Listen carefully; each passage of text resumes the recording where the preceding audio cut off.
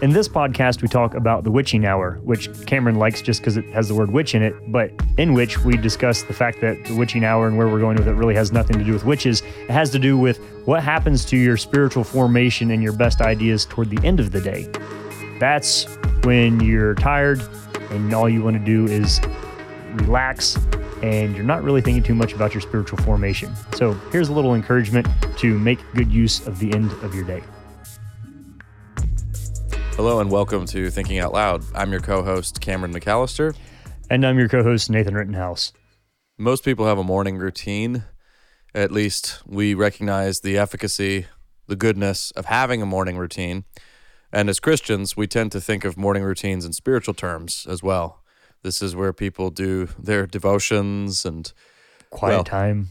This is where people plan and intend to do their devotions often until the morning comes. This is where people feel guilty about not doing their morning. This is where you now feel, and now many of you listening feel guilty right now. You're welcome. It is, well, it's not Monday for you. It's Monday for us when we record this. So it's a very Monday kind of thought for me. But we're not going to talk about the morning routine. We actually want to talk about... Too easy. Yeah, no, that would never lend itself to TOL. We want something a little bit more complicated to sink our teeth into. And so we're going to talk about the evening routine or lack thereof. So I came across an article in Plow magazine, which often has thought-provoking pieces in it. This one's called The Witching Hour. It's by Kathleen Mulhern. Kathleen Mulhern teaches spiritual formation at Denver Seminary. Her expertise is actually, her PhD is actually in European intellectual history. So she would be this fits. A fun person to chat with. The article did not go where I thought it was going to go, though. So at first, I saw that title, and she surveys some of the kind of remarkable... Wait, give us the title again. The Witching Hour. Okay. Yes. Maybe not a word that's in most people's vocabulary. Well, no, I mean, she looks at how there's a lot of agreement that 5 o'clock onwards, the day gets more difficult for people. It's more challenging. And she looks at it, she points out that's in hospitals, that's at the stock market, but that's also in homes, whether it's people who have children or, younger children. That I suppose that's 5 o'clock is when it gets especially tough. People get crankier.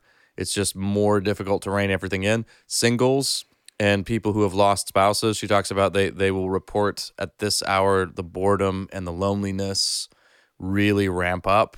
They feel it's one of those kind of moments where you think, well, there are numerous constructive things I could do, but I don't feel like doing a single one of them. So I'll probably just sit here and doom scroll or something along those lines.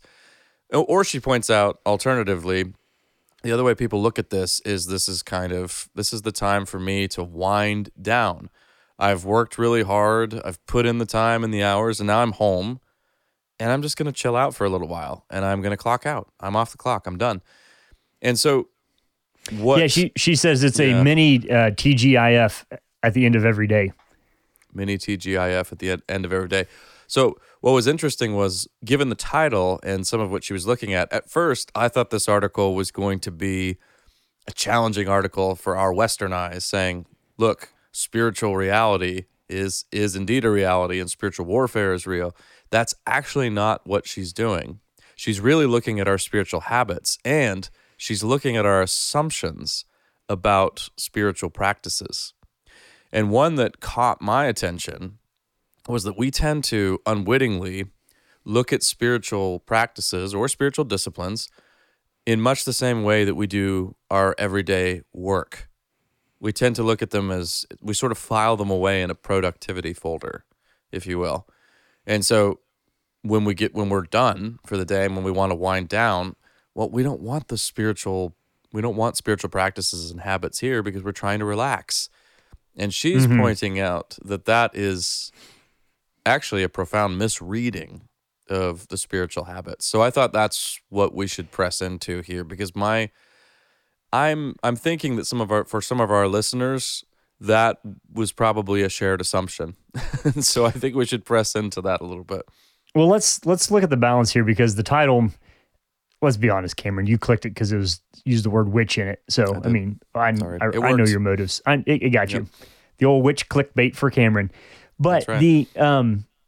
So to the degree that we're underdoing things spiritually at the end of our day, let's look at the opposite end of the pendulum swing in the medieval era, which she points to, at which you have this real idea that as darkness falls and the natural world goes to sleep, the supernatural wakes up, and the nighttime, and then different times and cultures have looked at a different thing, from just after midnight to 3 a.m., 12 hours from the time when Jesus was crucified. That's when the demons and the goblins and the little creepy crawlies get out and they wreak their wickedly mischievous spiritual shenanigans upon the world, right? So there's this, the light goes down, everything's dark, and here come the gobbledygooks to crawl under your bed. And therefore, the evening spiritual routine was a bracing yourself, a preventative. You get elements of that kind of in the now I lay me down to sleep, pray the Lord my soul to keep kind of thing, that there's still a little bit of that alive and well, that we would say, that's interesting. But so if you're looking at the medieval Christian experience, and maybe not even that long ago, a sense in which nighttime was a more spiritually active time, and so you needed to prepare yourself going into that for your protection through the night. So what she's pointing out, I think, is that we live in a time now in which it's a time of lesser spiritual focus, and it used to be, and she's not at all saying, okay, when the lights go down, there are demons in your kitchen, like make sure you lock your cupboards. That's not where she's like, you don't have to believe that in order to think seriously about what's happening to you spiritually at the end of your day. So just to connect some dots there on the history of the idea and why that word can to some degree still be used today. Well, and she says something in here that I think is going to be surprising to some people. She talks about the spiritual practices as being means to rest rather than rigorous, hard work. You see, we're so accustomed to going down that road with just about all of our pursuits. She thinks that this is one of the main reasons we tend to abandon those spiritual practices at the end of the day in our modern world, when we have, artificial lights that we can turn on in our homes, and we can just keep everything humming along, and we can, get lost in our smartphones and our television shows and forget about, part of the medieval preoccupation with being vigilant in the night was that the traditional boundaries were blurred in the darkness. Things lose their definition, and it becomes harder to see, and that became a kind of, the medievals, they looked at everything as a metaphor and a picture in spiritual terms, so that kind of darkness became a picture of also spiritual blindness or ambiguity, and so it was very important to wake up and steel yourself for that. But now, our danger is that we relinquish the spiritual practices because we tend to think of them as another form of work, which is a misreading, and then we do tend to let our guard down. And again, she's not talking about some hobgoblin jumping out from, behind your nightstand or anything like that. She's talking about you begin to lose, your self-control goes out the window a little bit, or at least, you loosen up a little bit, and your responses become maybe a little bit more snide with your children, with your spouse, or with somebody who's texting you. And that begins to, because there's a kind of letting down of the guard. And so she's arguing for, I think, two things: recovering the notion that spiritual practices, when they're used properly, are there to give you rest and replenishment in your soul and to help you maintain self-control, and also to bring in basically more intentionality at the end of the day. We have that focus on the beginning of the day in the morning, and then we tend to lose it at night. And she's talking about recovering a vision where we're more holistic, basically, in our spiritual practices. Mm-hmm. Yeah, so it's not a spike of energy of spiritual formation at 6 a.m. and then it just kind of tapers off from that and fades out and then spikes again the next morning. Also, though, this isn't, I guess to the degree to which this is new or surprising to anybody, including myself, shouldn't be new or surprising. If you have, I mean, most Christian traditions have had something like a Vespers service or an Eventide. If you have like most older hymnals have an entire section of hymns called Eventide hymns. So these are songs that you would sing in the evening to prepare yourself for rest. They're thanksgiving for the day. They're placing you in the, so I'm thinking, one of our favorite hymns to sing in the evening is Be Still My Soul, the Lord is on thy side. And there's that line in there.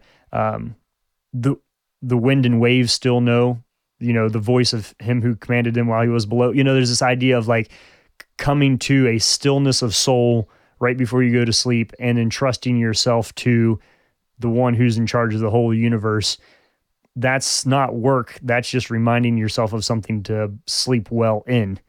So the resources, I guess what all I'm saying is like the resources are there and have been there for a very long time.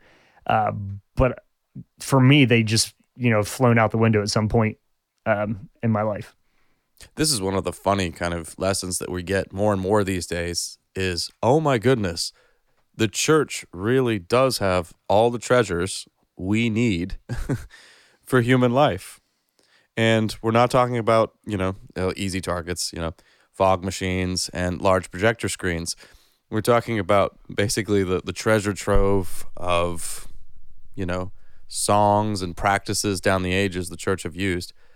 And that's true. And so I think it's funny that, you often, we're constantly rediscovering these items so that while they're not new, it's great that we're rediscovering them. But I want to lean into something here, Nathan, that I think might be a bit troubling for some of us. And that really is the question of where do we find our rest? So not most, but a good deal of our recreational habits these days, just as modern people, and so specifically modern North American people. Nathan, your household is going to be, as usual, a bit of an exception to some of these. I try real hard. You try real hard, yes. But let's just look at some of the common recreational habits. Most of them, television. And now I think increasingly for more and more people, online scrolling. I think the phone, in many ways, the smartphone is replacing television by and large. More work is being done on that, but that's happening more and more. And even when younger couples, for instance, are watching TV, it's pretty rare to find people who, at least you won't find at least, there's always one adult with the phone in front of their face as well, right? So even while they're double screen time. Double screen time. So there's that. But the other big ones, alcohol, and increasingly, we've talked about this before on the show. Ice cream. Recreational. Let's confess food. here. Yeah, food. Well, snacks. Yeah, food, junk food, but also recreational drugs. We've talked about this before. More and more people I talk to, using casual usage of various, ways of ingesting THC-laced stuff and all of that. Here's the point I'm trying to make with all of this. These are all escapes from reality. So I think my thesis here, Nathan, is that for many of us, the unchecked assumption, our default setting is to equate rest with an escape from reality. Ooh, I like this. Okay, let me throw some other ingredients in this batch of whatever it is that we're whipping up here. So Andy Crouch, forget what book or essay it was, makes a distinction between rest and leisure that I think plays into this somehow. And he says, and I think he's right, that rest is the rest that comes at the end of completing good work and delighting in having finished something good. That leisure comes as the result of someone else's work.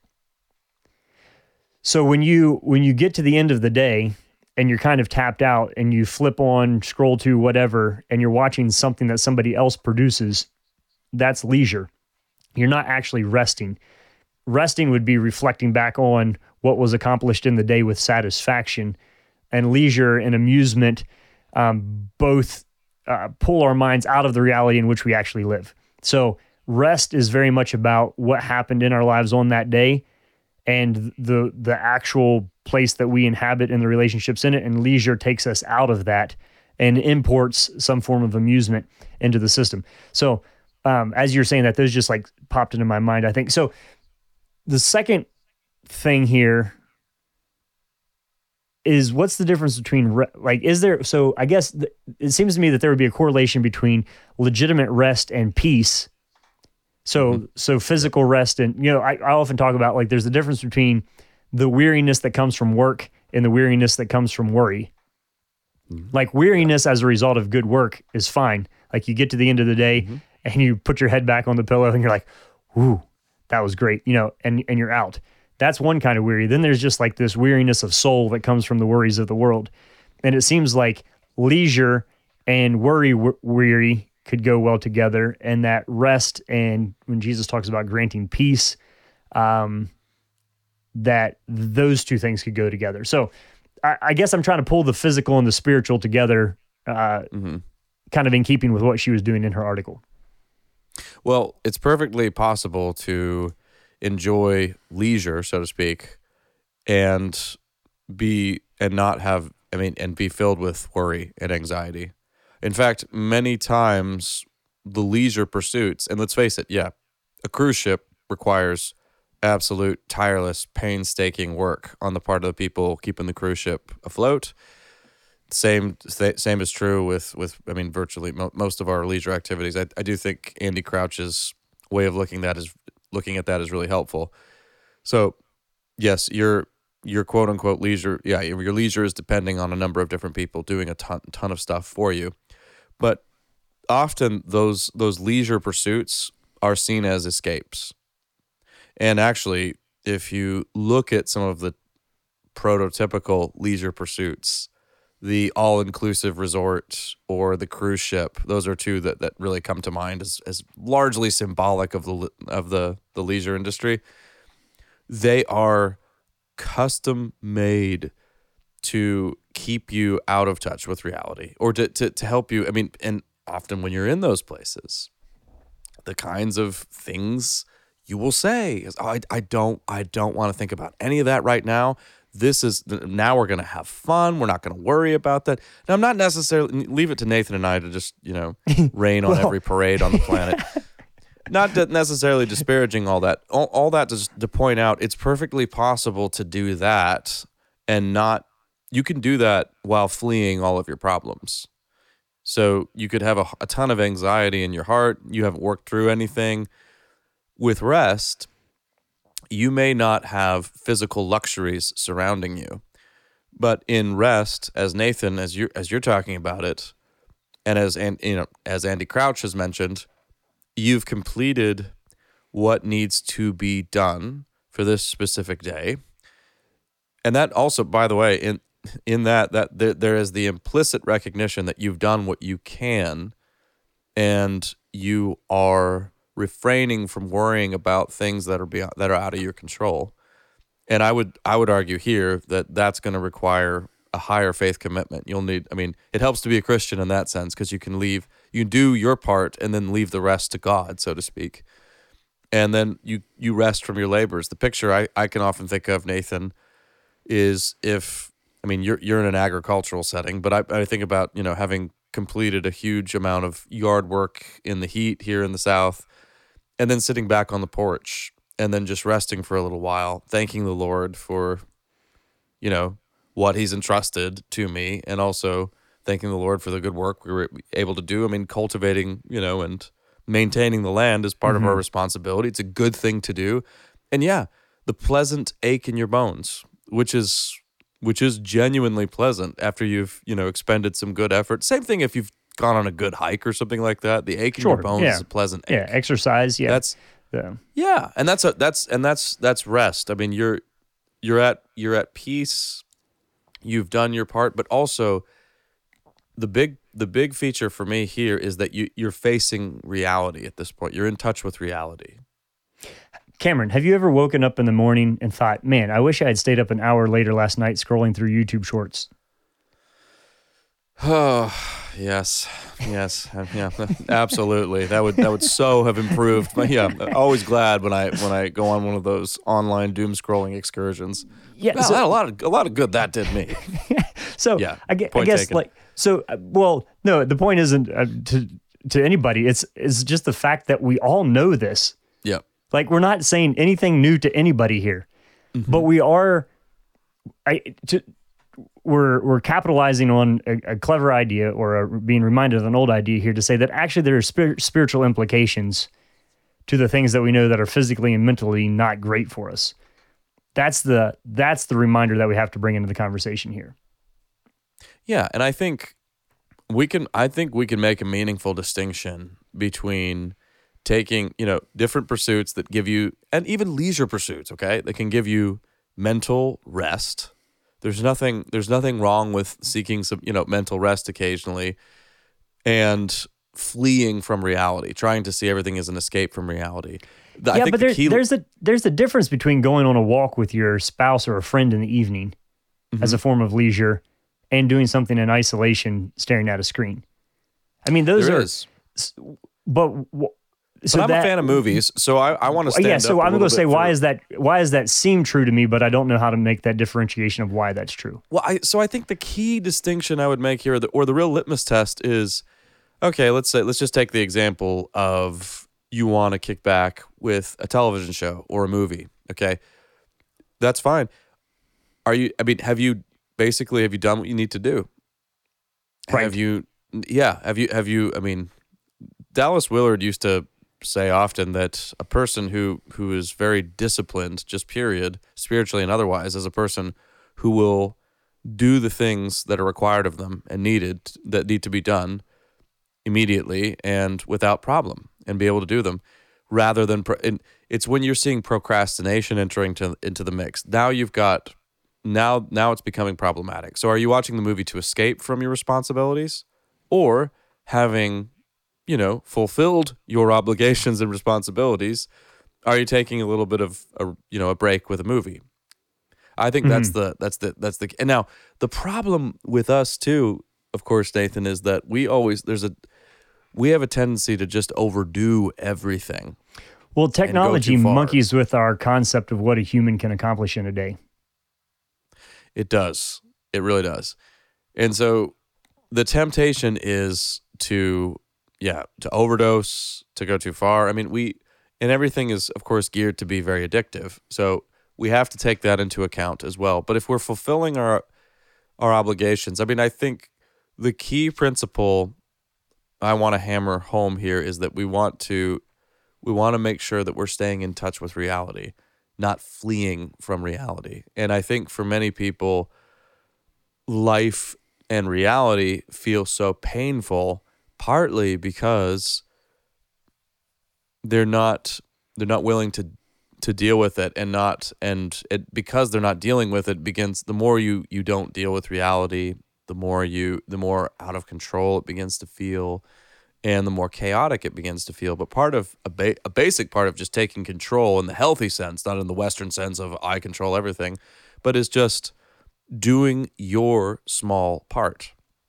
whatever that is, and then taking responsibility for your life. Boy, this is very much sounding like a grumpy old man. You just need to take responsibility for your life. But in a sense, that's kind of what I'm saying. The spiritual habits are there to help you do that a little bit. But so it's all though part of a larger theological structure in which you look at the world and say that it is good. Now, that's not trying to convince yourself of something that you... Okay, it gets weird here for Christians because we live with the world is created and God says it's very good. And then all chaos breaks loose on it. Mm. And we're well aware of that. That's well documented. And then it's but it's still good. So there's this ice cream sandwich of chaos in the middle of goodness. And we have to remind ourselves of both layers on the outside edge of this. Because if you go to bed just focused on the chaos and not on the fundamental sovereignty of a God who desires good for his people, who actually does order and provide, as the hymn says, so I guess there's just a fundamental shift of like, is this good? Does God enjoy his people? Is creation good? Is there a good God who's in charge of this? And that if that is the reality that you're operating out of, it's not work to remind yourself of that. Yeah, I think of the phrase that Willard used a lot, the world is a perfectly safe place for you and I, which I still think is one of the more challenging things he's ever said. Which doesn't mean you won't die and that there's not evil. Not at all. Yep. But it does mean that this is God's good world. And if you belong to him and your life is in his hands, no ultimate harm will come to you. No ultimate harm. I mean, the test is, do we actually believe that? Well, no. It depends on the day, and sometimes the day and the hour, which is why we need spiritual practices to help bring us back in touch with that reality and help give rest to our souls. Mm-hmm. Not more work, not one more obligation. Training to help bring your whole personality into alignment with the truth that God is good and that you are safe in his hands. And yes, we do inhabit a good world, but it is also shot through with the effects of the fall. But we have to guard against the temptation, I think, we tend to be very extreme in our thinking these days, especially, it's a polarized age. And some of us tend to look at the effect of the fall and make that the whole picture, or at least it becomes the dominant part of the picture in our minds. And well, it's not true, but it's not dominant. It's not dominant. No, and it's not. And that kind of thinking can lead to a great deal of anxiety and fear. And we want to, ultimately, of course, as Christian men and women, we want to be free of that. And we want to be able to be in this world as agents of peace and joy and all the fruits of the Spirit and reconciliation. But that, again, that's going to take practice and habits. And I think transferring those habits to the evening hour, that's a really good start because we tend to overlook that. I think that was what was so interesting about the article. I thought, of course, in the past, this was a kind of a no duh, but for us nowadays, we've completely always. But see, the other thing though is like that's a new era because now when it gets dark, you don't go to sleep. For most of human history, you did. So we've kind of fabricated this entire new category of sunset to bedtime are two different things, and now we have this whole new category to do stuff in or not do stuff in. This whole new phase. Yeah, we're going through a phase.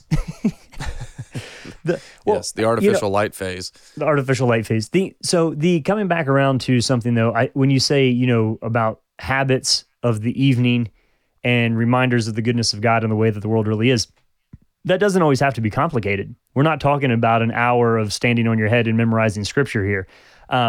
I've told this story, which I'm. Well, that's what I do, but not everybody has to be like Cameron. But I've told the story before of the young man who is traveling.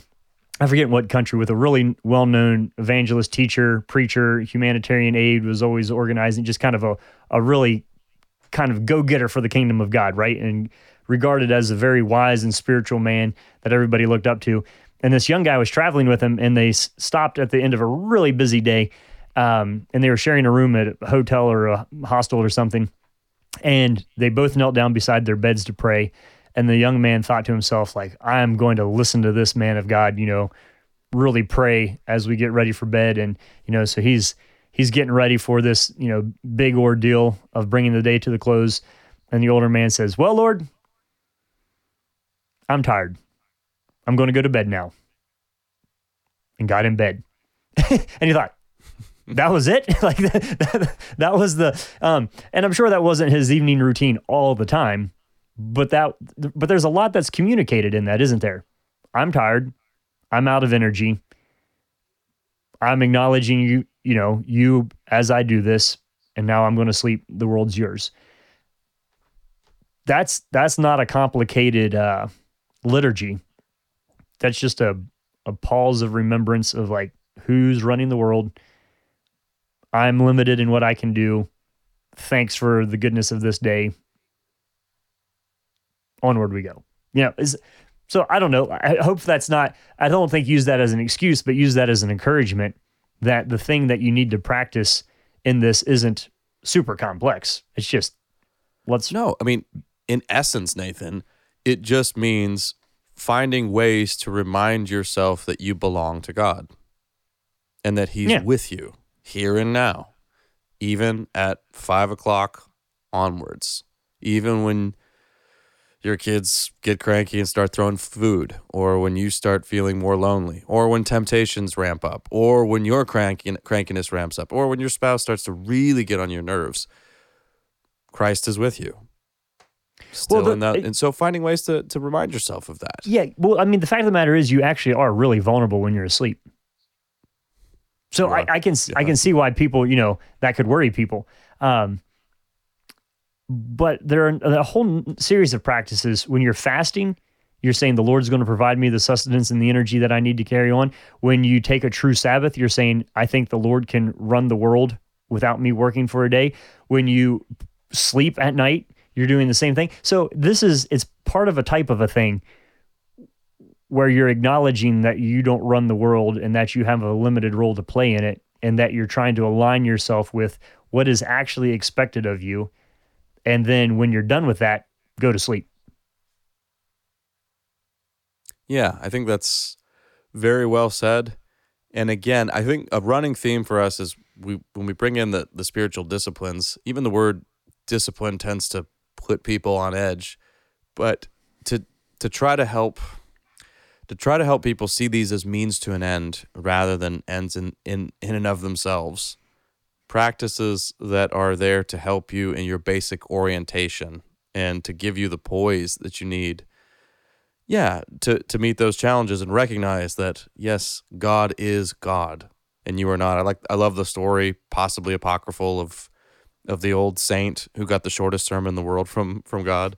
I'm God, you're not. And that we struggle very mightily with that second part. But yeah, and especially as modern Western people with a tiny bit of control in our hands thanks to our devices, we don't recognize how incredibly tiny that control actually is, but our devices mislead us into thinking it's greater than it actually is. And then when things don't go our way, we throw temper tantrums, which is the dead giveaway that we really are out of touch with reality. But finding ways to surrender and recognize, no, all things are in God's hands, including us. And this is his good world, fallen though it is. But that also, the fallen aspects, yes, they're real and they're terrible. It's not but they're not the end of the story, and they don't have the final word. And we can take great comfort in that. So if you want to practice, my suggestion would be look up, I bet whatever religious tradition you're a part of, you won't have to dig around too deeply to find some sort of resource that's already provided, whether it's books of prayer, hymns, what have you. If you don't have one of those, maybe try singing or listening to the hymn, Be Still My Soul, before you go to bed for the next week or so, and see if that puts you in a better place in the whirlwind of what's in your mind as you get ready to rest for the night. You've been listening to Thinking Out Loud, the podcast where we think out loud about current events, Christian hope, and the value of a good sleep. Thanks for listening to Thinking Out Loud. If you'd like to learn more about what we do, book Nathan or Cameron, or if you'd like to support us financially, whether through a one-time donation or on a monthly basis, you can do so on the donate page at www.toltogether.com. That's toltogether.com. And please consider leaving us a 5-star rating and sharing this content with your friends. It really does help.